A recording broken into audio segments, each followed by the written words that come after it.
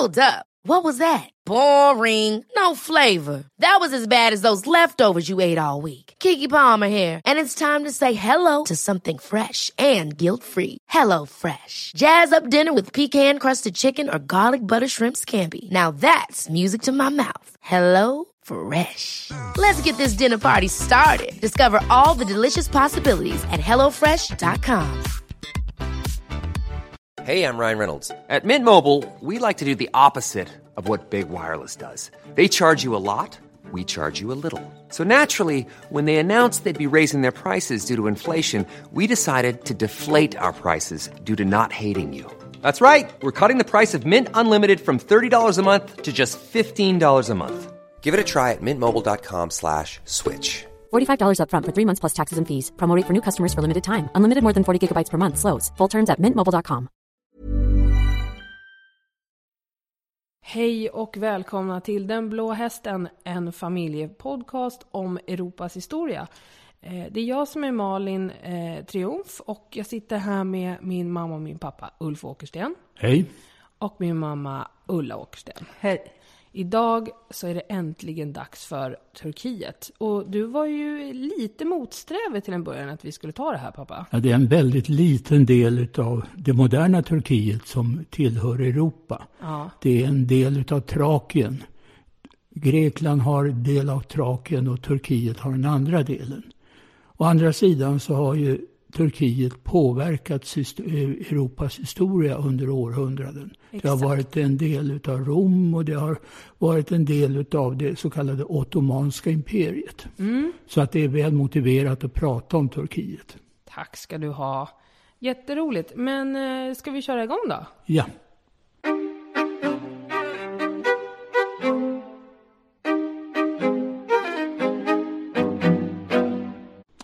Anatolien, som är den centrala delen av Turkiet, den är bebodd sedan urminnes tider. Men är Anatolien, är det den där klumpen dit man åker på billig chartersemester?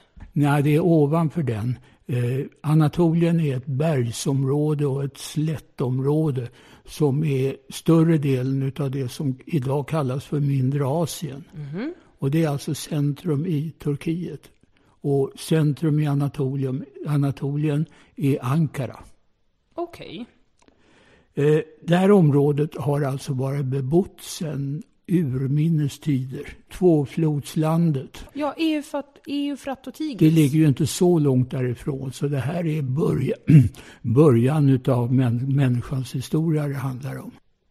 Det historiskt mest kända folkslaget som bodde där var hetiterna.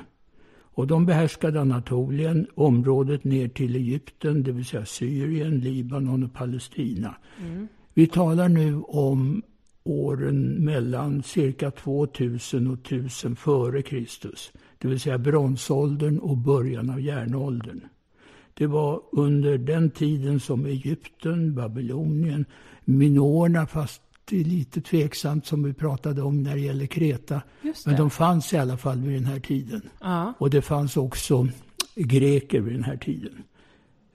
Handeln, den sköttes av fenicierna som ursprungligen bodde i dagens Libanon. Mm. De blev ju fördrivna därifrån utav assyrierna sen och fick flytta till Kartago. Just det.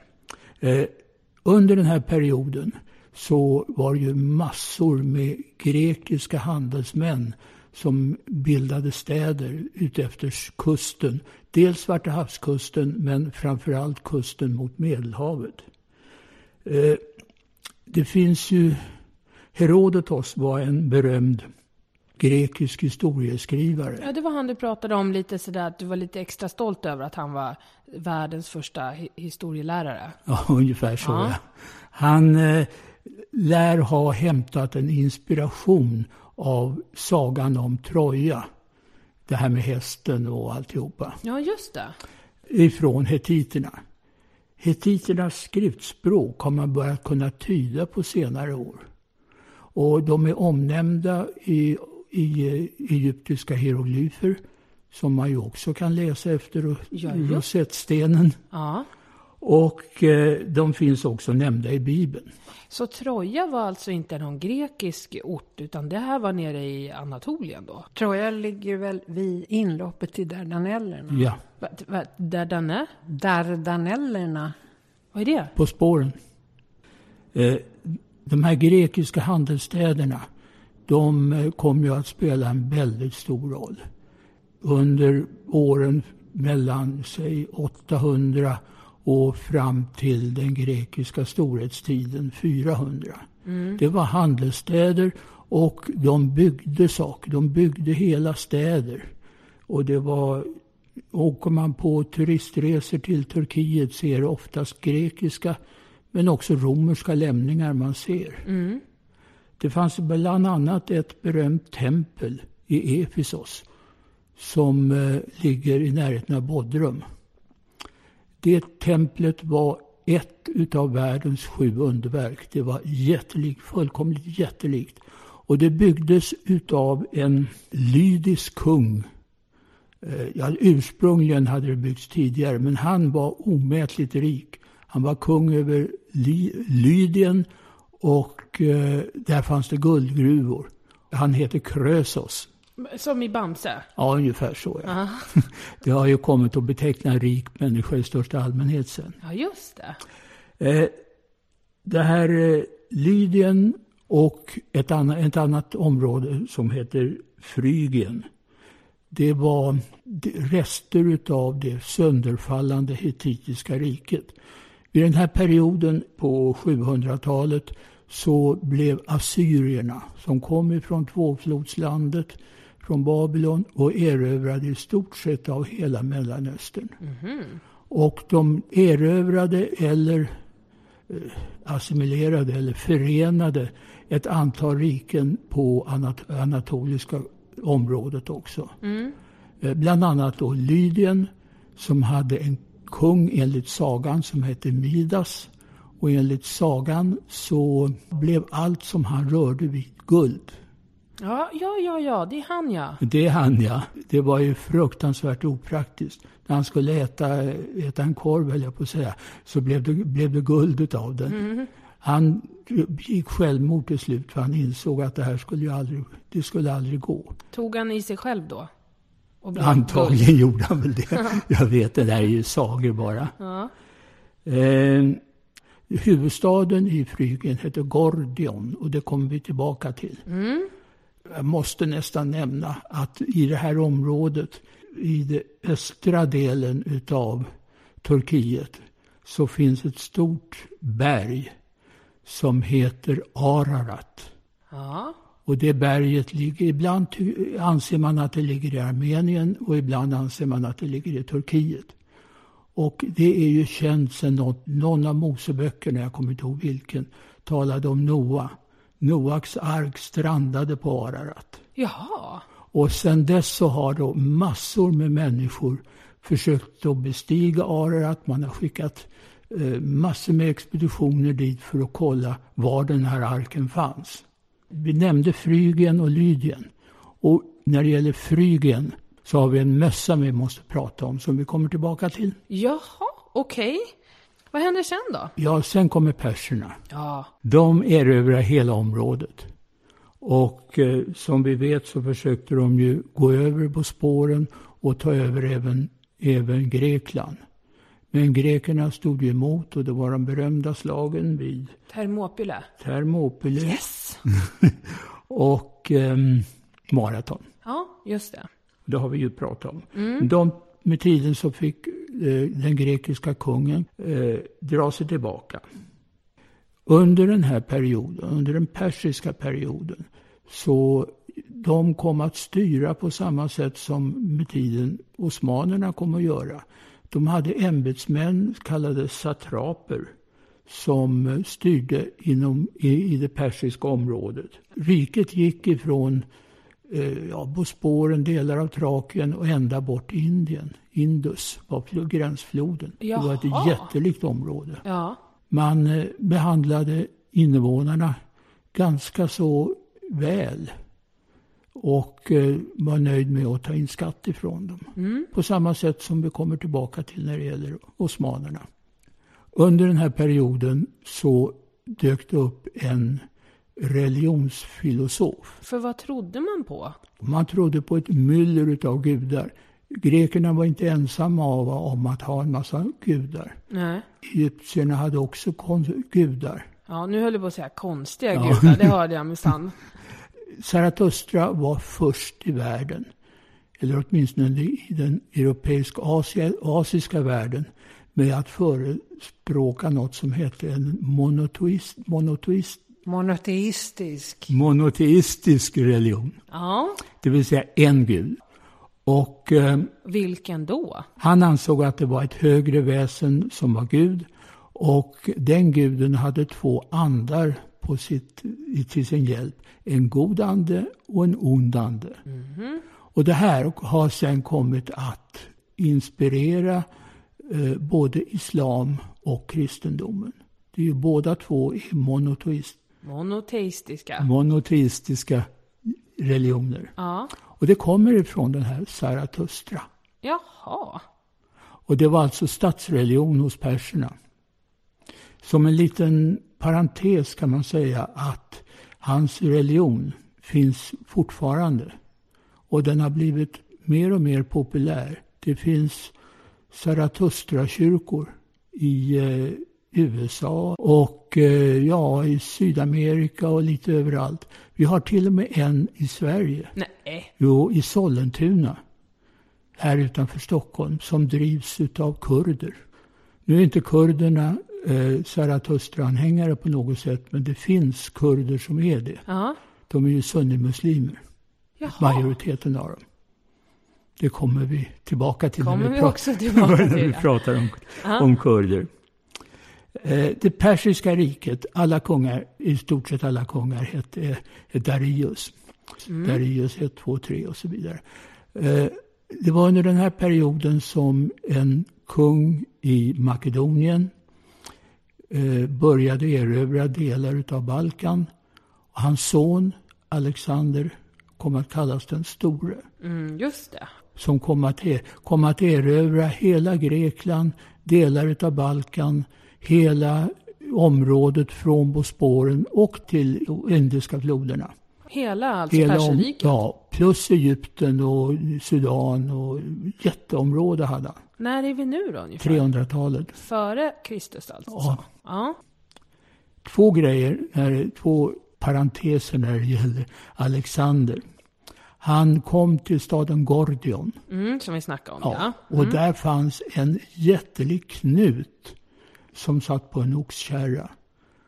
Och det fanns en saga som sa att den som löser den här knuten kommer att bli härskare över hela världen. Han gick fram och tittade på knuten och insåg att det där kommer ju aldrig att kunna gå. Så han tog fram sitt svärd och så klöv han knuten. Och han blev alltså härskare över den kända världen också. Just det, för det är väl något uttryck idag för att den enkla lösningen eller sånt där. Den gordiska knuten, ja. Det andra är staden Halikarnassos. Det var en grekisk stad där en grekisk furste på 300-talet byggde ett jättelikt mausoleum. Och det där mausoleet var så stort så att det var ytterligare ett av världens underverk. Nu var det så att det här var en väldigt, väldigt rik stad som var befäst. Så Alexander kunde inte göra som han brukade göra, bara traska in och ta över. Den hade murar och han fick vänta i flera månader utanför Halikarnassos för att hans kastmaskiner skulle komma med båt. Så att de kunde kasta sten och olja och elände så att Halikarnassos förstördes. Ja, just det. Så där satt han och väntade? Ja, han satt och väntade. Medan kungen där inne byggde sin egen grav? Ungefär så, ja. Aha. Och ordet mausoleum, det kommer från den grekiska kungen Mausolos. Var det han alltså som byggde sin grav? Ja, han byggde den väl inte. Han lät väl bygga den. Ja, just det. Men Halikarnassos, finns det idag? Ja, det är ju Bodrum. Jaha. Dit alla turister åker. Det finns också en borg. Det gör det ju överallt i städerna. Och i den borgen fanns det på den tiden när jag var där. Det var på 60-talet någon gång. enorma mängder med amforor som låg uppradade på den där gamla borggården. Skulle då restaureras eller på något sätt bevaras. Jaha. Det minns jag. Alexander den store, han dog ju ganska snabbt och sen delades riket upp mellan hans söner och hans generaler och annat. Det var då som hellenismen började. Alexander och hans härförare, generaler och liknande, de kom ifrån Grekland, det vill säga ifrån Makedonien. Ja, just det, för det var ju samma då, ja. Sen kom romarna och man gjorde som vanligt. Man grundade städer ifrån härläger och man skapade provinser. Och den största provinsen i det här området, den heter Asia. Det fanns något som heter Asia Minor också, mindre Asien idag. Och är det området som kallas för mindre Asien? Ja, det är den delen som ligger närmast på spåren som är Asia och Asia Minor. Österut, när romarna gick vidare, så fanns det något som hette parter. Parterna var alltså någon slags arvtagare till perserna. Och det var ett rike, ett av de få riken som romarna aldrig lyckades erövra. Man krigade mot det hundratals år, men man klarade inte av det. Så att Egypten, Syrien, Palestina, Libanon och det som idag är Turkiet, det var provinser. Men österut var det parterna. På 300-talet så delades ju romarriket. Just det, och då var det Östrom i Konstantinopel. Ja, Östrom, de hade en huvudstad som hette Byzantion, men sen döpte man om det till Konstantinopel efter kejsaren. Och det här var ett väldigt stort område som man idag inte känner till så särskilt mycket om. Östrom, eller Bysans som det också kallades, det bestod alltså av Anatolien, större delen av Balkan, Syditalien, Syrien, Palestina, Egypten och en stor del av Nordafrika. Det var ett jätteområde. Och i början, efter 300 år framåt, så kom det här riket att fungera väldigt väl. De hade en stark krigsmakt och de hade en flotta som mer eller mindre dominerade. Det dominerade östra Medelhavet, men man hade ambitionerna att gå in i västra Medelhavet också. Ja, det kan man ju fatta. Det fanns ingen Suezkanal då inte. Nej, det gjorde det inte. Nej. Folket i Bysans, det var ju ett myller av människor. Men de som bodde i de stora städerna, de uppfattade sig först som romare. Med tiden så började latinet trängas tillbaka och den grekiska delen, den hellenistiska kulturen tog över. Konstantin och hans efterföljare ville ju göra Konstantinopel till världens huvudstad. Man ville konkurrera med Rom helt enkelt. Så man byggde kyrkor, man byggde palats och stora gator. Man byggde broar över Bosporen och försökte överhuvudtaget göra Konstantinopel till en jättestad. En metropol? En metropol, ja. Men det var ju då man byggde det här Hagia Sophia. Det var en jättestor katedral fram till 1453. Konstantinopel, det hette ju Miklagård i nordisk historia. Och det var ju ganska många vikingar som tog sig ner över de ryska floderna och Svarta havet ner till Miklagård. Det kom ju också senare, de här norska och danska vikingar, de som åkte ut efter Europas kuster, tog sig in i Medelhavet, grundade ett rike i nuvarande Syditalien och de tog sig också till Konstantinopel. De här vikingarna, de användes utav härskarna i det bysantinska riket som krigare. Den mest kände av de här, han hette Harald Hårderåde. Och han var chef över det så kallade Väringardet. Väringar kallades nordiska vikingar som stred för Bysans. Det här var under vikingatiden, 7, 8, 900-talet. Den här Harald Hårdråde, han skickades ut och strida i Balkan, i Syditalien. Och med tiden så blev han ju mätt på ära och guld. Åkte hem till Norge där han blev kung. Sen så skulle han hjälpa vikingarna i England. Så han åkte över till England och hade en stor armé med sig och besegrade den angelsaxiska kungen Godwinson vid Stamford Bridge. Vi ska inte dra ut det här för långt, men Godwinson fick ju slappt åka därifrån för att då hade ju normanderna kommit. Och samma år som Stamford Bridge var ju Hastings 1066. Ja, just det. Sveriges vanligaste portkod, ja. Ja, så att först så var det Harald Hårdråde som besegrade Godwinson och sen kom Willem Erövraren och slog honom helt och hållet. Jaha, så att Willem Erövraren har alltså norska vikingar att tacka? Ja, delvis i alla fall. Jaha. Ja, det här var en parentes. Om vi går tillbaka nu till Bysans och så då. Ja, så är det så att Bysans med sin än så länge fungerande krigsmakt fungerade som någon slags block för alla folkvandringar.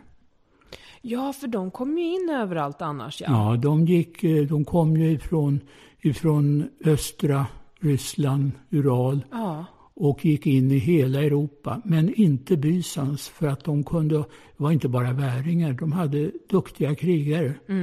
Och då tyckte folkvandrarna att det var väl ingen idé att kriga där, som gick vidare och tog Västrom. Jaha, för de var ju på dekis då. De var helt klart på dekis för den här tiden. Jättedåliga kejsare som högg varandra i ryggen och sådär. Ja, men då är jag med. Så då klarade sig Bysans. Och hur länge klarar man sig då? Ja, det var ju på 600-talet så började araberna tränga in. Araberna, det var ju efter Mohammed började tränga ut över hela Nordafrika. De tog sig till Spanien också. Och de försökte ju tränga in här också. Och, hur gick det då? Klarade de sig i Bysans? Ja, de tog över de östliga delarna av Anatolien. Så Bysans blev mindre och mindre. Men sen kom det riktiga katastrofen. Ja, den första katastrofen, det var ju korstågen. På 1000-talet så var de inte så heliga, de här korstågen, utan de var rövare. De intog faktiskt Konstantinopel vid något tillfälle. Och det här var för att de skulle putta bort den muslimska tron då, eller? Ja, när det gäller Konstantinopel så var det nog guld det handlade om. Jaha, men ja, just det, för man var ju kristen i Konstantinopel. Ändå drar korsriddarna dit. Ja, det var guld det handlade om. Guld och kvinnor och slavar. De där vanliga heliga treenigheten. Ja. Men sen på 1400-talet så kom ju den verkliga katastrofen för Bysans. Det var osmaner, eller ottomaner som de ibland kallas. Ibland till och med turkar. I Europa, när de började expandera över Europa, så kallades de enbart för turkar. Det är nog rättare att kalla dem för osmaner eller ottomaner. Det var ett rike som hade bildats i det centrala Anatolien. Alltså runt Ankara och däromkring. Som expanderade. Man började med att gå upp i Europa, 1200-1300-talet. Man såg ju Konstantinopel ligga där med sina stora murar. Och man vågade inte anfalla det helt enkelt. Nej. Men århundradena gick och tekniken gick framåt. Turkarna skaffade sig kanoner. Och man hade också gått upp i Serbien och Rumänien. Ja, precis. Så att man kunde omringa Konstantinopel både på Europasidan eller den trakiska sidan och den asiatiska sidan och skjuta med sina stora kanoner. 1453 så föll Konstantinopel och med tiden döptes om till Istanbul som det heter idag. Det här var alltså ett erövrarfolk och de hade en stark flotta också. Vi sa tidigare att osmanerna dominerade östra Medelhavet. De här ville ju ta över hela Medelhavet. Och Det var då den här kungen i Spanien, Filip II, gjorde sin bestående insats för den europeiska kulturen. Han besegrade ottomanerna i 1570 någonting i slaget vid Lepanto. Var ligger det någonstans? Jag tror att det ligger i Syditalien. Och det gjorde att de europeiska flottorna kunde obesegrade handla i västra Medelhavet. Mm. Med tiden kom de att handla även östra. Men det här var alltså en avgörande gräns mellan öst och väst. Det var ju han sen som åkte på pisk med armadan och allt det där. Ja, och slösa bort alla pengar från Sydamerika och allt vad det var. Ottomanerna, eller osmanerna, de erövrade ju stora delar av Balkan, halva Ungern, med Transylvanien och Rumänien och alltihopa. Och hotade Wien vid 2 tillfällen. Första tillfället var redan på 1500-talet. Då var det väl inte så allvarligt. Men andra tillfället, det var 1683. Då höll de verkligen på att erövra hela Wien. Och det är habsburgska kejsarna som sitter där? Ja, de ansåg att de hade ett antal mål för sin expansion. Osmanerna alltså? Osmanerna, ja. Första var Wien, det andra var Rom och det tredje var Paris eller Västeuropa i största allmänhet. Jaha. Och, ja, de är ju ganska symboliska kan man ju tänka sig. För att vid den här tiden så är habsburgska kejsardömet det största, va? Ja. Ja, och då var det alltså Österrike-Ungern. Ja, Österrike-Ungern blev det ju inte än, men de var ju nära allierade. Om du kommer ihåg från Ungern så fanns ju knappt Ungern vid den här tiden. Osmanerna hade ju erövrat halva Ungern. Just det. Men vi har ju återkommit till osmanerna i nästan alla avsnitt som vi har haft. Vad var dealen då? Varför var de så himla framgångsrika till skillnad från många andra? Ja, innan de blev korrumperade, vilket ju alla stormakter blir förr eller senare korrumperade och faller samman, så hade de en väldigt speciell organisation. De hämtade in småbarn, gossar framförallt, men också flickor från sina områden. Ja, det kommer jag ihåg. Du pratade om Grekland. Ja, många var ju kristna. Men man tog alltså ett antal pojkar och flickor och gav dem utbildning, framförallt pojkarna. Pojkarna blev sen antingen krigare, kallades för janitsarer, eller ämbetsmän. Flickorna blev ju satta i harem. Och det här med harem, har ju dykt upp både filmer och böcker om ett utsvävande liv i ett harem. I själva verket så var det hårt organiserat och sultanerna utvalde någon eller några som favorithustru som de fick barn med. Och de barnen kunde sedan ärva riket. Det här var alltså ett sätt att undvika nepotism, det vill säga att man gynnar sin egen släkt. Ja. Sultanerna hade ingen släkt, utan de fick barn med haremsdamerna. Ingen blodsband? Inga blodsband. I Game of Thrones så finns det en slavarmé som består av just småpojkar som har rövats från sina familjer, som sedan då tränas till att slåss och bli super. Det är jätteotäckt på alla sätt. Men det som var just fiffigt med det där är ju att de blir, till synes i alla fall, lojala sin herre och inte har just någon annan lojalitet. Nej, så funkar det ju i början här också. Till slut så bittrade ju det här sönder med intriger, korruption. Man började ta in ottomaner som janitsarer och även som haremsdamer. Till slut så uppstod då starka släktband och annat. Och den osmanska staten vittrade sönder inifrån helt enkelt. Sen blev de här janitsarerna blev ju med tiden ungefär som vilken europeisk adel som helst. Och startade egna uppror och de slog ihjäl en massa människor i Serbien på 1800-talet. Och det var elände. Men till att börja med så fungerade det. Ja, samtidigt så hade de ju blivit utbildade till någon form av elit. Ja, just det. Och det fanns ju, bland annat så finns det något som fortfarande förekommer som heter janitschar-musik. Jaha. Och det är militärmusik. Det är marscher och annan musik då som användes i strid.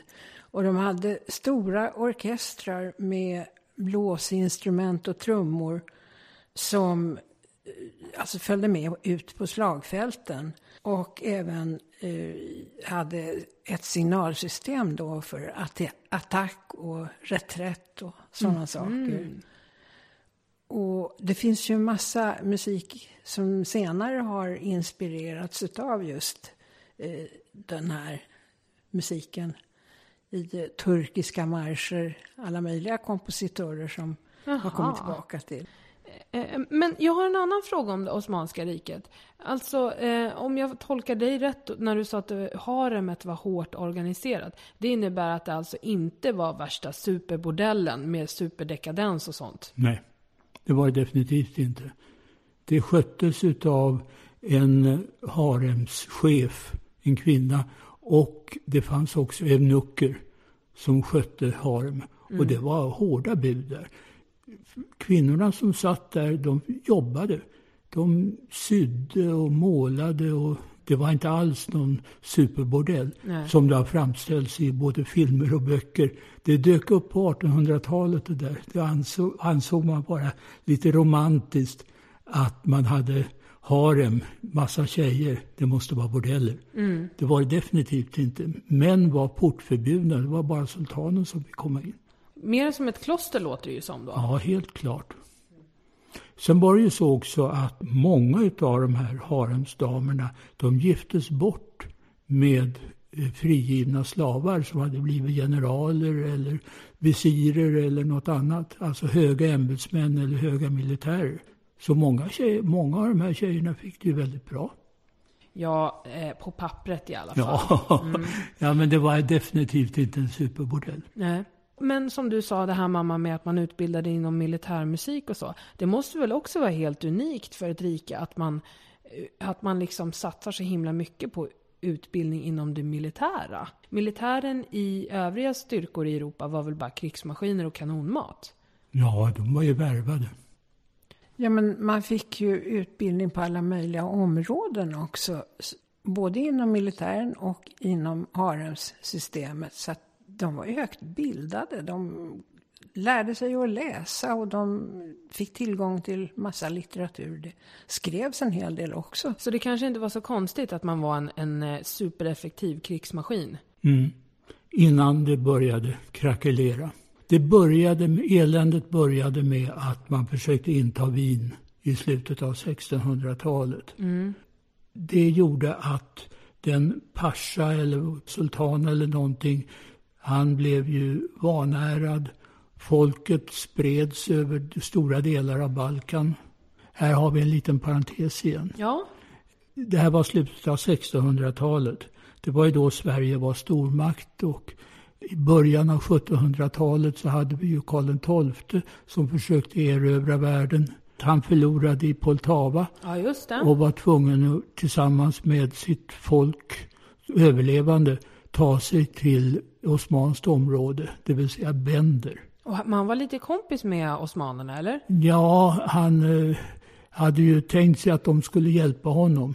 Jag kan tänka mig att både Osmanska riket och Sverige hade rätt mycket gruff med Ryssland. Ja, det hade de. Och i princip hade de någon form av allians, men någon formell allians var det ju inte. Så att sultanen blev ju inte så där jättelycklig när en besegrad Karl XII kom till Bender. Nej. Vet du var Bender ligger förresten? Nej. Bender ligger idag i norra Moldavien. Ja. I norra Moldavien så finns ett rike som ingen mer än Ryssland har erkänt. Det heter Transnistrien. Jaha. Och där ligger Bender. Men det var alltså ett osmanskt område vid den här tiden. Och Karl XII var ju där i många, många år. Och, var han? Det visste inte jag. Jo, från 1709 till 1713. Och de är på att bråka. Och 1713 försökte då sultanen att bli av med honom. Jaha. Och helt enkelt anföll den hus han bodde i. Och det var därför det här ordet kalabalik dök upp. Varför då? Kalabaliken i Bender. Det blev ett slagsmål helt enkelt. Sultanen ville ju inte gå fram allt för hårt och skjuta Karl XII. Nej. Utan det blev ju mer eller mindre ett slagsmål. Därav ordet kalabalik. Jaha, för det är ottomanskt då? Det tog ottomanskt. Och jag hade faktiskt inte hört talas om uttrycket kalabaliken i Bender. Bender för mig, det är bara en robot i Futurama. Ja. Ja, men okej, coolt. Men då är vi på 1700-talet. Ja. Och det här fortsätter, Ottomanska riket blir liksom lite svagare. Man tjafsar med Ryssland, man har pucklat på Sverige. Ja. Men det är fortfarande lika stort. Det är än så länge lika stort. Det är på 1800-talet som riket börjar naggas i kanten. Det är då de här staterna, Serbien och Rumänien och Bulgarien och Grekland och andra. Ja, Grekland, de var väl först, va? 1830, 29-30 någonting, ja. Och sen kom de andra. Vid den här tiden så hade alltså det Osmanska riket börjat ruttna inifrån. Det var fortfarande ett jättestort rike med urusla kommunikationer. Man hade överhuvudtaget ingen kontakt med det som hände i Västeuropa. I Västeuropa byggde man järnvägar, man hade världsutställningar i London och Paris för att tala om hur duktiga man var. Och man hade slagit Napoleon på truten. Ja då. Och haft Wienkongressen. Ja då. Det Osmanska riket missade hela den europeiska utvecklingen under senare delen av 1800-talet. Det fanns ingen obligatorisk skola. Man hade överhuvudtaget, man byggde inga vägar, man gjorde ingenting. Nej. Mer än höll på och försökte styra de områden som man hade. Man hade ju fortfarande hela Mellanöstern. Det området, det styrdes knappast ifrån Konstantinopel längre. Det var mer eller mindre självständiga sultaner och parsor som var djupt korrumperade allihopa. Så var det ju massor med stora jordägare ute på landsbygden och mer eller mindre förslavade lantarbetare. För sen i mitten på 1800-talet, då kom ju Krimkriget igen. Nu försöker jag tänka tillbaka här nu på vad vi har sagt om Krimkriget. Det är alltså ryska styrkor som går in i Valakiet och Moldavia för att de nu ska vi ut till Medelhavet. Ja, de insåg ju att det här var det Ottomanska riket var ruttet vid den här tiden. För Valakiet och Moldavia tillhör ju Ottomanska riket för det här. Ja, just det. Och då kommer Storbritannien och var det någon mer? Frankrike och Storbritannien och bara nej, här kommer ni inte ut. Så då går man in och hjälper sin gamla fiende åt Osmanska riket mot Ryssland. Och lyckas. Men vad händer av det då? Påverkar det här det Osmanska riket? Knappast. Ett sånt ruttet rike som det Osmanska riket var vid den här tiden hade ju ingen nytta av att få pengar och handelsprivilegier och annat. Pengarna gick till sultanerna och det spreds inte särskilt mycket ut över landet. Och efter Krimkriget? Så ruttnade riket mer och mer. Ännu mer alltså? Och det blev alltså mer eller mindre självständiga områden som skötte sig själva. Fattiga och elände. Men sultanerna och den härskande klassen var ju omätligt rika fortfarande. Nationalisttanken? Ja, den dök upp och den kanaliserades i någonting som kallas för ungturkar. Jaha. I början av 1900-talet. Jaha, ungturkarna säger du. Fanns det några gammelturkar då också? Eller medelåldersturkar? Det vet jag inte, men de kom att kallas för ungturkar. Och det var en supernationalistisk rörelse som till att börja med blev väldigt populära. För att alla var trötta på den trötta regimen.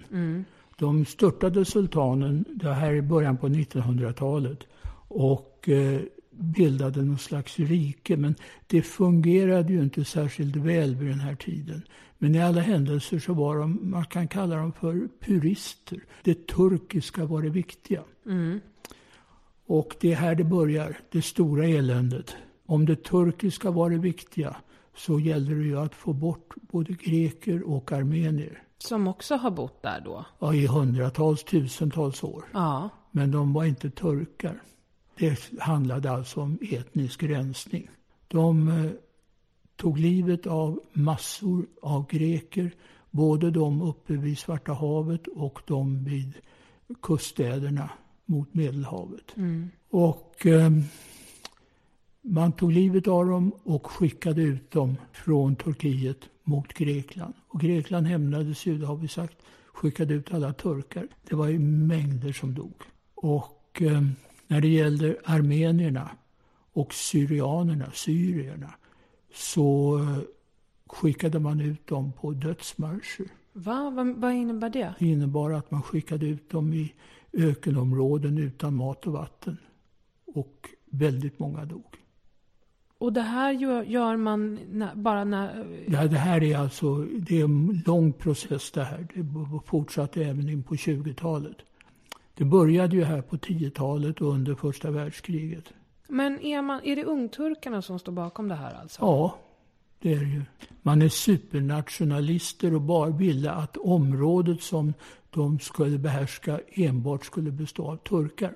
Armenier är... De är kristna. Jaha, och grekerna är kristna. Så det gäller att få bort dem. Det här har historien upprepar sig, som sagt. Ja, det gör det. Men... En parentes här. Jag kollade det här med greker och armenier. Och Wikipedia är ju inte världens sanningssägare. Berätta. Nej, det står i siffrorna varierar mellan 100 000 och 1 miljon sådär. Ja. Beroende på vilka artiklar man läser. Jaha. Läser man Sveriges officiella landguide så handlar det alltså om åtskilliga 100 000 greker och armenier som dog vid den här tiden. Ja. Men sen kan man då gå in på Wikipedia och se helt andra uppgifter. Det här är väldigt känsligt och man ska vara väldigt försiktig med den här typen av uppgifter och uttalanden. Men det är ett faktum att massor med armenier, syrier och greker dog. Det här är alltså ett folkmord. Och svenska regeringen och riksdagen har erkänt att det är ett folkmord.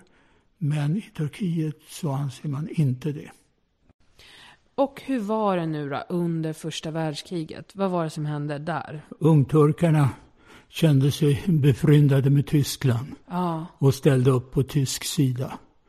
Det blev den slutliga katastrofen för det Osmanska riket. England och Frankrike tog ju över Mellanöstern och skapade Syrien, mandatet Palestina. Det Osmanska riket föll alltså samman och genom att ungturkarna hade varit på den förlorande sidan så förlorade man i stort sett alla områden. Det som blev kvar blev nuvarande Turkiet, små delar utav Armenien och små delar av Trakien. Man hade alltså områden på båda sidor av Bosporen fortfarande. Det var nu den nationalistiska turkiska rörelsen etablerades. Det kom fram en man som heter Kemal Pasha och som med tiden kom att kallas för Atatürk, turkarnas fader. Jaha. Det är han som anses ha skapat det moderna Turkiet. Man införde bland annat det latinska alfabetet som en motvikt mot det gamla turkiska. Men är han ungturk? Ja, han kommer ju från den rörelsen. Egentligen är Atatürk en general. Vi har mött honom tidigare. Han bekämpade framgångsrikt den misslyckade landstigningen vid Gallipoli. Den som Churchill hade hittat på. Och just då låg turkarna på stranden och sköt och bombade på den brittiska flottan. Ja. Just det, för att Churchill var ju med under första världskriget också. Just det. Han var marinminister då. Du sa någonting om att man införde latinska alfabetet. Ja. Vad håller man på med nu då? Man försöker skapa det moderna Turkiet. Och det är inte religiöst, eller? Nej, det är sekulärt. Och det här är alltså den spänning som finns även idag i Turkiet. Jaha. Regeringen i Ankara, som blev huvudstaden, man vill ju flytta från Istanbul som var den osmanska huvudstaden till Ankara. Och den är renodlat sekulär. Man tolererade muslimer så länge de höll sig i kyrkan. Men om de försökte få något som helst inflytande politiskt så förföljde man dem. Och satte till och med muslimerna i fängelse. Jaha. Först så gjorde man väl också så att man stängde alla religiösa skolor. Och det var väl i samband med alfabetiseringskampanjen. Det där med att man då tog in det latinska alfabetet. Dels så tog man in det latinska alfabetet och dels så satte man igång då en läs- och skrivundervisning utav folk i gemen. Och det gjorde man då i skolor som var sekulära. För det var länge sedan man höll på med utbildning inom det militära. Det var ju under sultanernas tid. Ja, just det. Och däremellan har det inte hållits på så jättemycket med utbildning då? Alltså det fanns ju hela tiden en stor skillnad mellan landsbygd och stad. Just det. Och all utveckling kom ju från staden och spreds ut på landet. Men i samband med det här då så var det ju en massa symbolhandlingar. En av de här handlingarna av symbolkaraktär var ju att man förbjöd fesen. Fesen var ju en hatt, en cylinderformad platt hatt som var röd och hade en svart tofs av silke.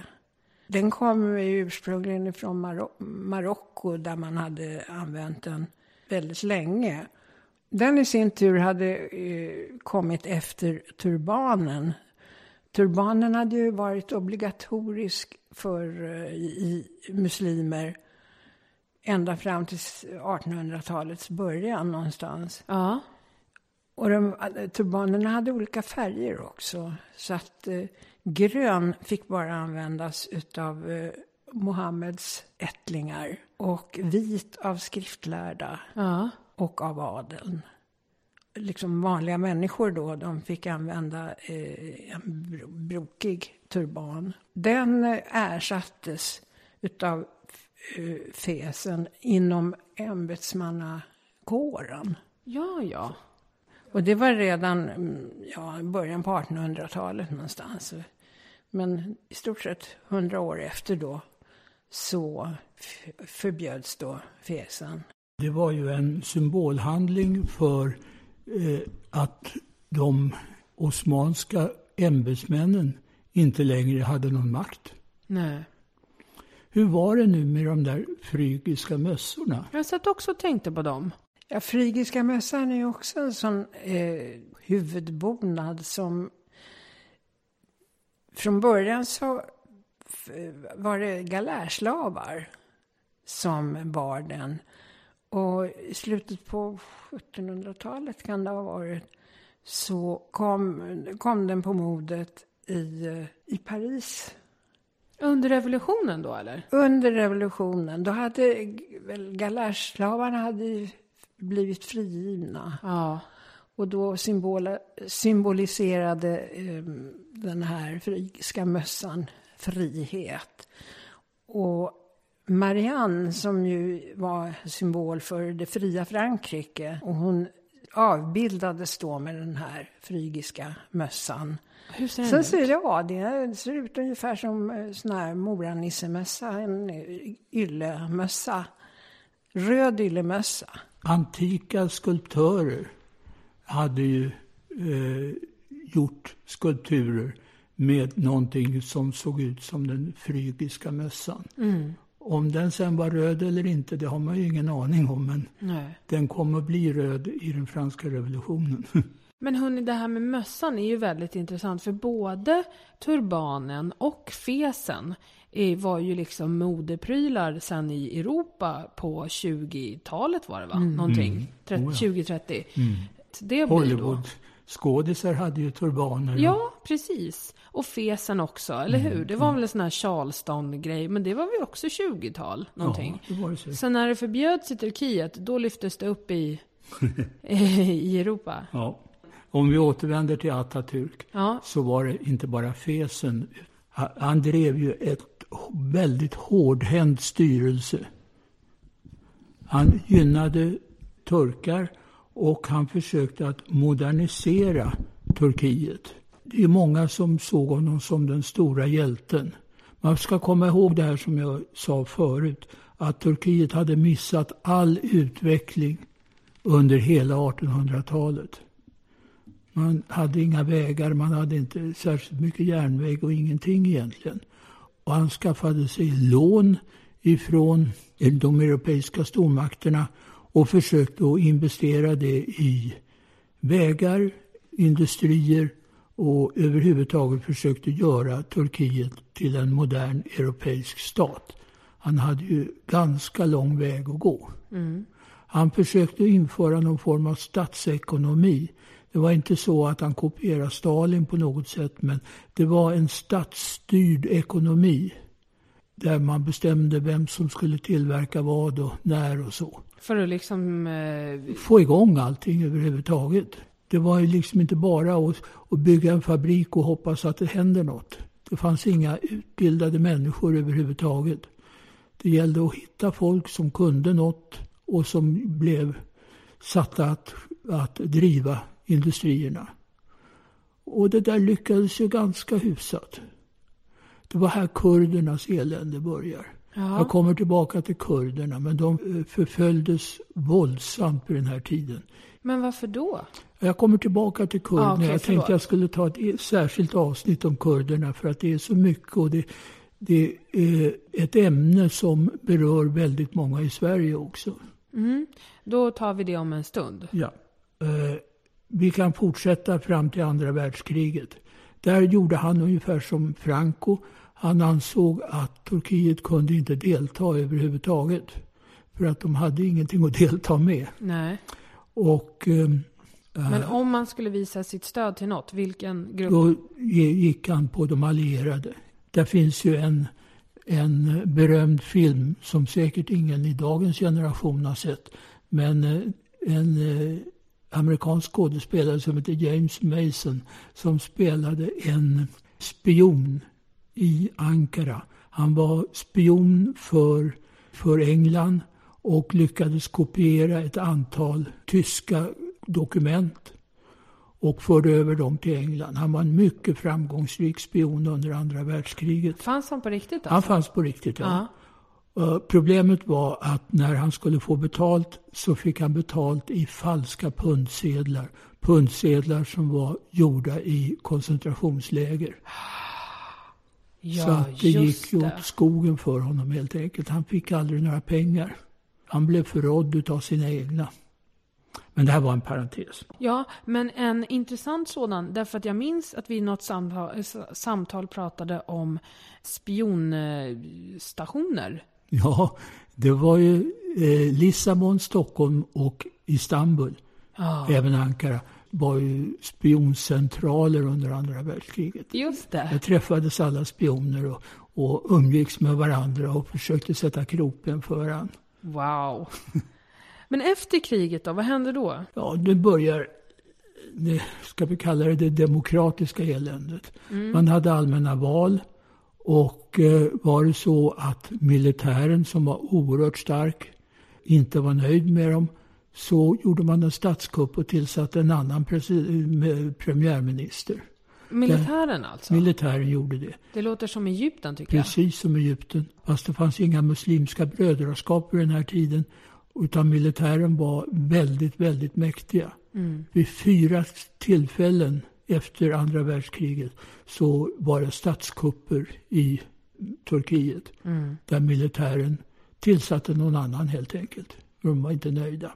Och det här, om man skulle lyckas rent politiskt, då gäller det att inte vara religiös, eller? Ja, ja. Var man religiös eller kurd så låg man risigt till. 1974 så invaderade Turkiet Cypern. Vad det handlade om var att en militärjunta på Cypern ville ansluta hela Cypern till Grekland. Och juntan var då grekisk? Den var grekisk, ja. En tredjedel tror jag utav Cypern bebos av turkar. Historiskt, de har funnits där i hundratals år. Som anser med all rätt att de har blivit förföljda utav grekerna under århundraden också. Så de var ju jätterädda att de skulle bli anslutna till Grekland. Och kallade på hjälp från Turkiet som ställde upp. Och ännu idag så är det, jag vet inte, 10-tusentals, kanske 100-tusentals turkiska trupper på norra Cypern. Som försöker hålla grekcyprioterna borta. Jaha. Men Cypern är ett eget land idag. Ja, det är det som är så konstigt. Cypern är ett land som är ansluten till EU. Och är med och tävlar i Eurovision. Ja, och det är alltså 2/3 av Cypern. 1/3 är, som grekerna skulle uttrycka det, ockuperat av turkarna. Turkarna anser att de skyddar sina medborgare där. Så att det här är inte lätt. Och det är heller inte löst. Nej, definitivt inte löst. Nej. Sen efter 70-talet så var det fortfarande statskupper och det var massor med olika regeringar och i stort sett elände. Men samtidigt så skedde en viss form av utveckling, ekonomiskt inte minst. Dessutom så fick man mycket pengar från USA. Man gick med i NATO redan 1952. Oj, det var tidigt. Det var oerhört tidigt för att det var ju en bra block emot Sovjet från USAs. Såklart. Ja. Och då har men du, visst har man en massa NATO-baser i Turkiet? Ja, det har man fortfarande. Man hade kärnvapen där också på sin tid. Det gav ju pengar. Och det skedde en viss utveckling i Turkiet. Man lyckades utveckla den industri man har. Man hade vissa naturtillgångar i form av mineraler. Tyvärr har man ju ingen olja. Utan det här var ju ett ständigt problem. Och man har dessutom väldigt dåligt med kraft. Men vatten då? Ja, vatten hade man, men det var inte förrän på senare tid som man har börjat utveckla. Man har gjort stora dammar i bergen som där Eufrat och Tigris har sina källor. Och de där dammarna, de har ju kritiserats och diskuterats oerhört mycket. Bygger man en damm så blir det ju stora områden som blir översvämmade. Ja. Och det här är ju mänsklighetens vagga. Det är stora områden här där det finns historiskt värdefulla grejer som helt enkelt är eller kommer att dränkas. Dessutom finns nästa problem. Det är ju att vattnet kommer ju inte att strömma lika friskt som det har gjort förut. Vilket gör att Irak, Syrien och i förlängningen även Israel får mindre vatten. Och alla har ju under århundradenas lopp varit beroende av konstbevattning. Och det är fortfarande inte löst på något sätt. Turkarna bygger damm på damm på damm upp i bergområdena. Dessutom så är de här områdena som man bygger dammarna kurdiska. Det bor kurder där. Och då kanske det är läge att prata några ord om kurderna. Ja, gärna. Kurder är ett indoeuropeiskt folk som bor i östra Turkiet, norra Syrien, norra Irak och norra Iran också. Det är ett bälte som går ifrån bukten mellan Turkiet och Syrien in i landet. De är sunniter, flertalet utav dem. Ja. Men det finns många som är shiiter också. De är ju inte så där jättereligiösa. Men vad man inte tänker på, det är att kurderna i Turkiet, det är nästan 25% av invånarna i Turkiet. Det handlar om 19 miljoner människor ungefär. Och i totalt, det som är Kurdistan, det var det området jag beskrev förut, bor det cirka 37 miljoner kurder. Det är oerhört mycket. Kurdistan, det var ett område som man glömde i samband med första och andra världskriget. Kurderna lyckades aldrig. De skickade en beskickning till Paris efter första världskriget eller Versailles. Men det var ingen som brydde sig. För att England och Frankrike hade ju redan trupper i de här områdena. Och då skulle det bara ställa till dem. Man skulle dela Syrien, dela Irak och dela Iran. Det går ju bara inte. Utan kurderna blev utan land. Eller medborgare i nya länder, eller? Ja, de blev medborgare i de här länderna helt enkelt. Turkiet hade ju stött de allierade. Och man vill ju inte ta bort en tredjedel eller vad det är utav en fjärdedel utav Turkiets befolkning och skapa ett nytt område. Det gick ju bara inte. Nej.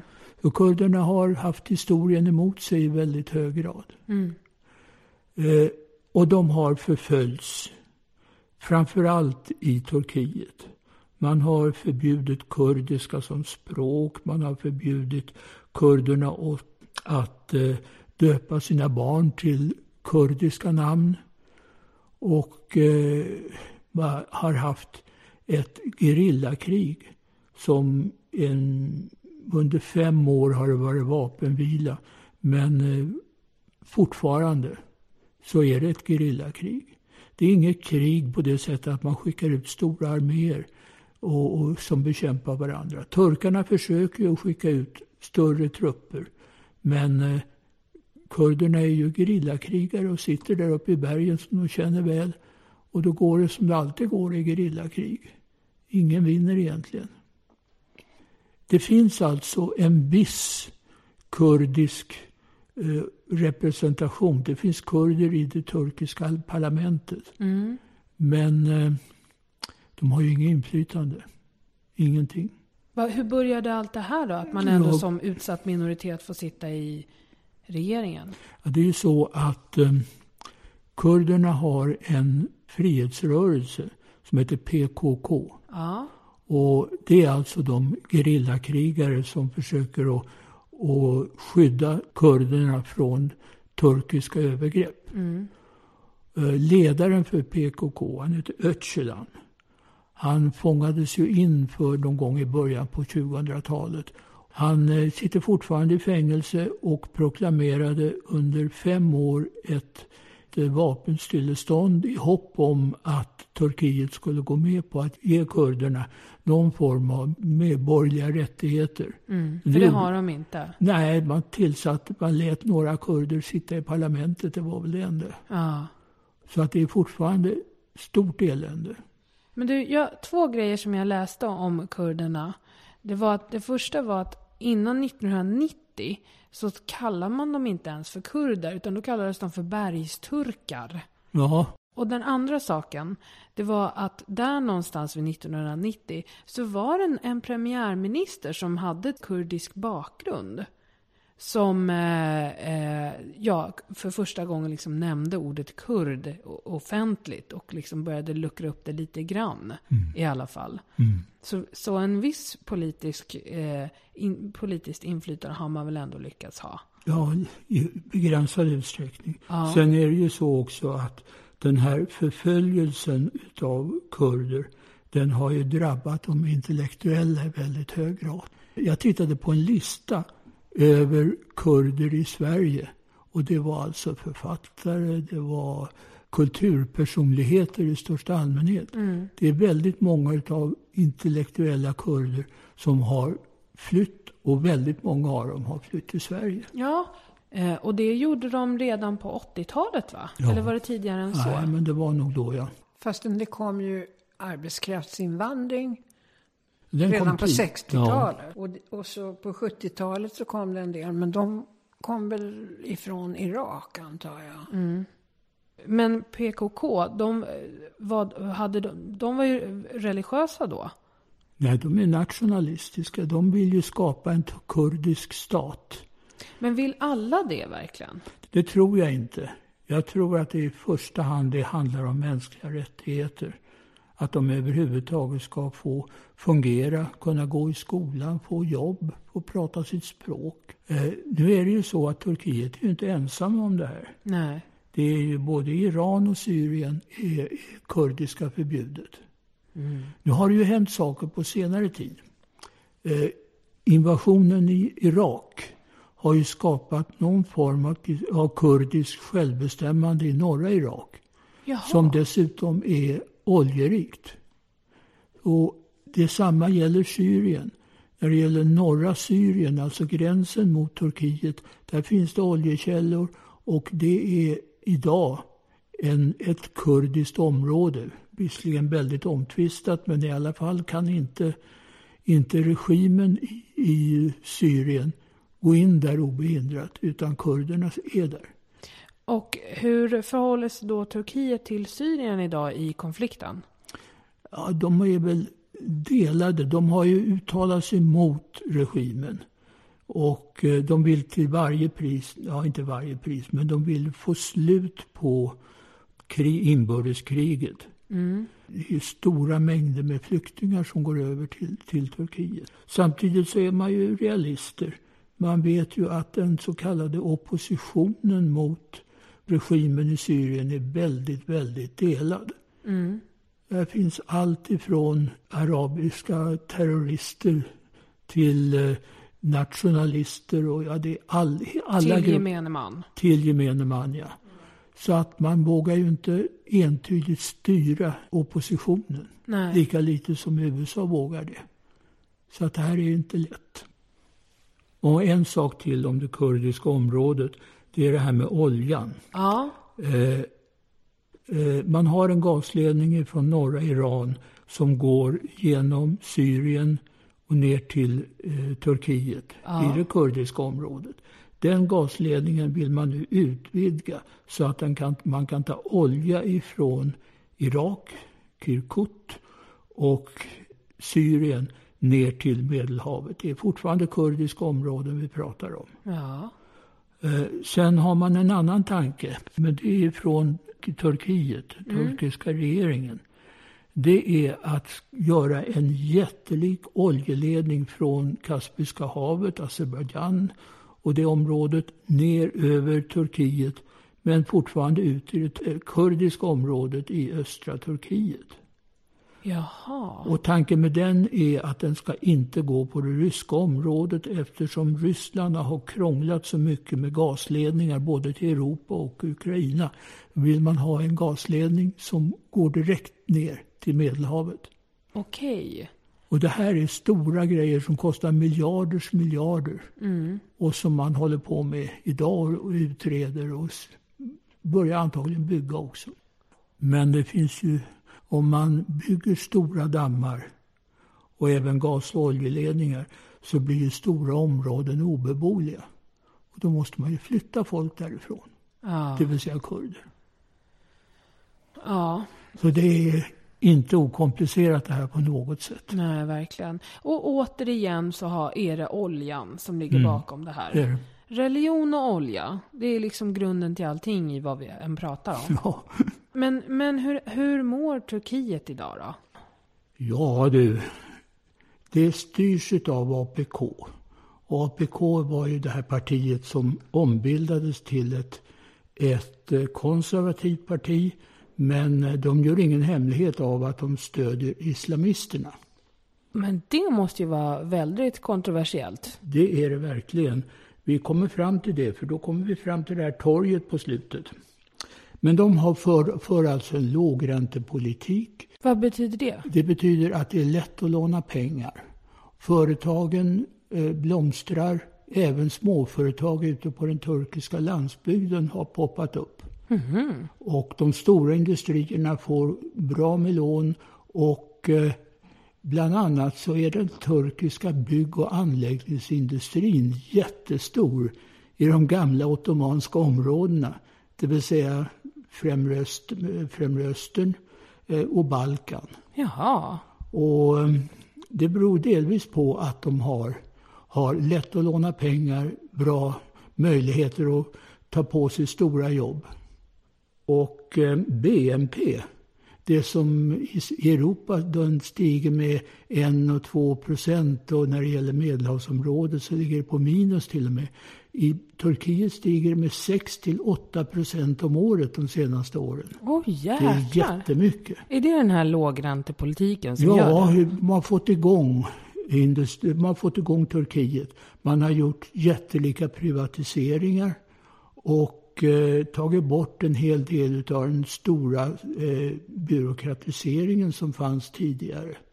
Det här är den medicin som man föreskriver både för Italien, Spanien och Grekland. Men Turkiet har genomfört den. Ja. Och det här är ju alltså... det ser ju väldigt bra ut.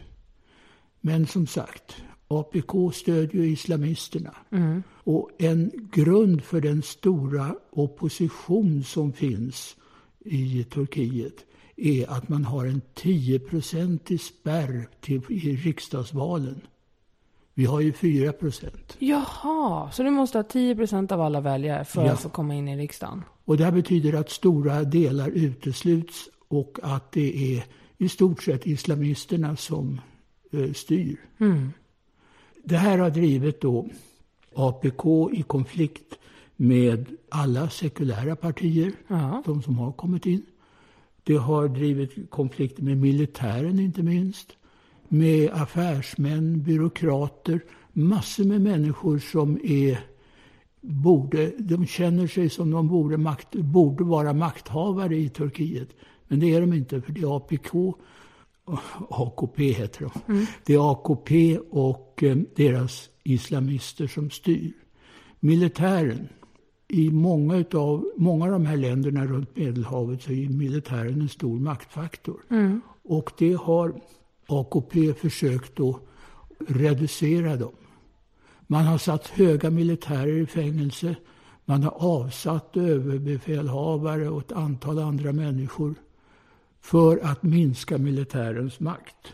Och det här går bra ändå att göra? Än så länge gör det. Ja. Det finns en mer eller mindre officiell oppositionsgrupp. Det är ingen organiserad grupp, men den är jättestor. Den heter Ergenekon. Och den består av de här grupperna som vi har pratat om. Flertalet är ju sekulära. Och väldigt många är bara allmänt oppositionella mot AKP. Grunden till det här, eller det som är det stora problemet, det är ju de här 10%.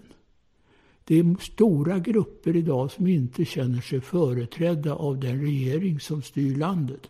Oberoende av att det har gått jättebra ekonomiskt och annat, så är det då grupper som anser att det här är åt skogen helt enkelt. Och är det det som händer i den här Taksim-parken i Istanbul alltså? Ja. Väldigt många är akademiker, sekulära akademiker, och det är ju ganska få av dem som är regelrätta bråkstakar, utan det här är människor som försöker att ändra landet. Det börjar ju med att man skulle bygga en stor tjusig park, skulle göra sig till ett köpcentrum, och då blev ju folk jättearga. Och polisen som ju är anställd av AKP, de har gått ganska hårdhänt fram. Men de lyckades, genom duktiga jurister, lyckades de här människorna få beslutet om köpcentret upphävt av Turkiets högsta domstol. Jaha. Och de här oroligheterna på torget, man ska inte jämföra dem på något sätt med Tahrirtorget i Kairo. Det här är en helt annan typ av opposition. Men hur kommer det gå då? Ja, det vet man ju inte. Det är ju ett bräckligt parti. De har en stor del av den utbildade intellektuella befolkningen emot sig, men även ekonomer, alltså affärsmän. Om man ska gissa så tror jag inte att islamisterna kommer att kunna styra det här landet så länge till. Nej. Men det är en personlig gissning så att det... Men vad är det som händer där nu då? Det är fortsatta oroligheter och det är inte bara i Istanbul utan det är runt om i Turkiet som de här grupperna som jag pratade om tidigare ser lite ljus i tillvaron i alla fall och ser att de har möjligheter att förändra landet. Om det sen leder till en fullskalig revolution eller någon form av parlamentarisk uppgörelse, det kan man bara spekulera om. Och vad tror du då? Risken är stor att det blir någon form av revolution. Det är väldigt många som partiet har stött sig med. Och de är mäktiga. Även om en hel del av dem sitter i fängelse. Och det här med EU, det har jag ju förstått att där har det ju pågått diskussioner ganska länge. Ja, man började på 80-talet. Och det är ju som vi har sagt här nu. Det är 2 frågor det handlar om. Dels är det Cypern och där kan inte Turkiet kan inte, hur gärna de än skulle vilja för att komma med i EU, kan de inte dra bort sina trupper ifrån Cypern. Nej. Det går bara inte. Och när det gäller kurderna, det handlar om mänskliga rättigheter för kurderna. Och det har man ju inte visat sig särskilt positivt inställd till. Nej. Turkarna är väldigt besvikna på EU. Säger officiellt att EU ställer större krav på dem än vad man gjorde på de östeuropeiska staterna. Men det handlar inte om ekonomi nu. Ekonomiska kraven klarar de. Det handlar om Cypern och det handlar om kurder. I Turkiet så är det ju fortfarande stora ekonomiska klyftor. Framförallt mellan storstäderna och landsbygden. Även om man har lågräntepolitik? Ja. Turkarna har ju under årens lopp, när de hade det eländigt så var det ju jättelik emigration. Man flyttade till Tyskland och byggde bilar och jobbade i industrin när Tyskland behövde arbetskraft. Men du mamma, visst finns det massor med turkisk och osmansk kulturhistoria som är kul? Ja, alltså det gör det alldeles säkert. Dels har ju moskéerna och den fantastiska mosaik och kakel och alla utsmyckningar och sånt där. Det är ju liksom inte bara den bysantinska konsten. Den finns för övrigt kvar i ganska stor utsträckning, i alla fall inne i Istanbul. Och sen var det ju så att utbildningen i konst och konsthantverk och sånt där, det var ju vid militärhögskolorna. Ja, just det. Otroligt räta streck. Det fanns ju också eller har funnits lång tid en textilkonst med mattväverier.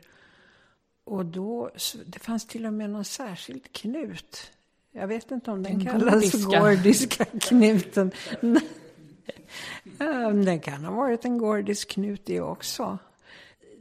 Det var ett speciellt sätt att knutna mattor då som knöts på ett alldeles speciellt sätt. Och så finns det ju en massa nomadmattor med olika mönster och sådana saker. När det gäller moderna Turkiet så vet jag att kvinnlig rösträtt kom någonstans 1934-35 någonting. Det är inte så himla tidigt, precis. Nej. Men kan du inte berätta lite mer om när man sen liksom blev Turkiet? Hur påverkade det kulturen? Det måste du ha gjort jättemycket. Och litteraturen och sådär. Det finns ju en väldigt bra turkisk berättare som heter Yassar Kemal. Som har skrivit väldigt fina romaner om livet på landsbygden uppe i det karga, eländiga Anatolien och hur man försökte att ta sig fram och klara sig. Samtidigt är de ja, det är nästan delvis som skrönor. De är hemskt bra. Låt tistlarna brinna heter det en. Och så, jag tror att det är 3 böcker som handlar om huvudpersonen Mehmet och hans liv. Så har vi ju Nobelpristagaren Orhan Pamuk också. Kände du till honom innan han fick Nobelpriset? Ja, jag hade läst någonting av honom, men uppriktigt sagt så gav det inte mer smak för min del. Nej. Men sen, alltså, han har skrivit en hel del politisk litteratur, även om han inte säger det själv, så har han ju tagit ställning i politiska frågor. Ja, en annan kulturyttring, det är ju de berömda maträtterna. Ja. Nej, det finns ju, frånsett kåldolmar då, som ju alla känner till att de kommer med Karl XII. Ja. Så finns det ju ett berömt bakverk som heter baklava. Är det turkiskt? Ja, så vitt jag vet så är det turkiskt. Ja. Men... Jag har en sak till innan vi slutar. Och jag måste nämna nationalsporterna i det moderna Turkiet. Det är oljebrottning. 2 gubbar smörjer in sig med olja och så står de och brottas. Och den som står på benen vinner. Nej men gud vad och det här är fruktansvärt populärt. Och sen har de fotboll förstås. Och de har basket av någon anledning. Ja, Formel 1 är också en nationalsport. Man har alltså i samband med Turkiets allmänna utveckling och ekonomiska välstånd så har man byggt en Formel 1-bana utanför Ankara. Vilket kostar miljarder att bygga. De är ju jättelika och stora säkerhetsavstånd och stora läktare och annat. Så att själva Formel 1-touren som går över hela världen kommer även till Turkiet idag. Jaha, den borde finnas med i något roligt Formel 1-spel. Är det något mer hörni vi har kvar? Om vi går tillbaka till antiken. Ja. Så finns det ju, vi pratade om de antika städerna. Det finns en stad som heter Pergamon. Som ligger norr om Izmir, Smyrna. Som på sin tid då hade ett jättelikt bibliotek. De hade cirka 200 000 band under antiken och de var näst störst efter Alexandrias berömda bibliotek. Och de tycks ha tävlat med varandra så att det uppstod en brist på papyrus. Nej. Det kan nog ha skett av andra skäl. Men då påstås i alla fall att det var en brist på papyrus som gjorde att de kom på att använda sig av fårhudar som de beredde. Och det kallades för pergament. Jaha. Kom från Pergamon. Wow, vad coolt. Men hörni, då passar jag väl på med de orden att tacka så himla mycket för idag. Visst var det värt det här? Så himla kul att prata om... Ja, det fanns mycket mera intressanta saker att prata om i Turkiet än vad jag trodde från början. Jag hoppas att det har blivit lite mera känt nu. Ja, jag med. Tusen tack för idag. Vill man oss någonting så finns vi på vår Facebook-sida. Man bara skriver Den blå hästen i sökfönstret så hittar man oss. Vi finns också på mail dbh@triumf.se. Ibland är vi också på Twitter, men vi har typ slutat med det. Ja, men leta upp oss där om ni vill. Vi läser ju såklart allting och svarar när vi får något meddelande. Där heter vi Malin Triumf och Ulf Akersten. Ha det så bra allihopa och så hörs vi snart igen. Och snart börjar det väl ändå bli dags för Sverige. Ja, det gör väl det. Jätteroligt. Ha det så fint. Hej då. Hej då. Hej då.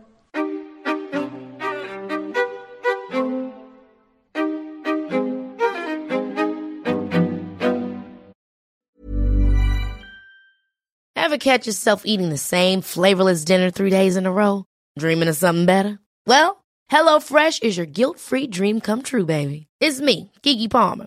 Let's wake up those taste buds with hot, juicy pecan-crusted chicken or garlic butter shrimp scampi. Hello Fresh. Stop dreaming of all the delicious possibilities and dig in at HelloFresh.com. Let's get this dinner party started. When you need mealtime inspiration, it's worth shopping Kroger, where you'll find over 30,000 mouth-watering choices that excite your inner foodie. And no matter what tasty choice you make, you'll enjoy our everyday low prices, plus extra ways to save, like digital coupons worth over $600 each week. You can also save up to $1 off per gallon at the pump with fuel points. More savings and more inspiring flavors make shopping Kroger worth it every time. Kroger, fresh for everyone. Fuel restrictions apply.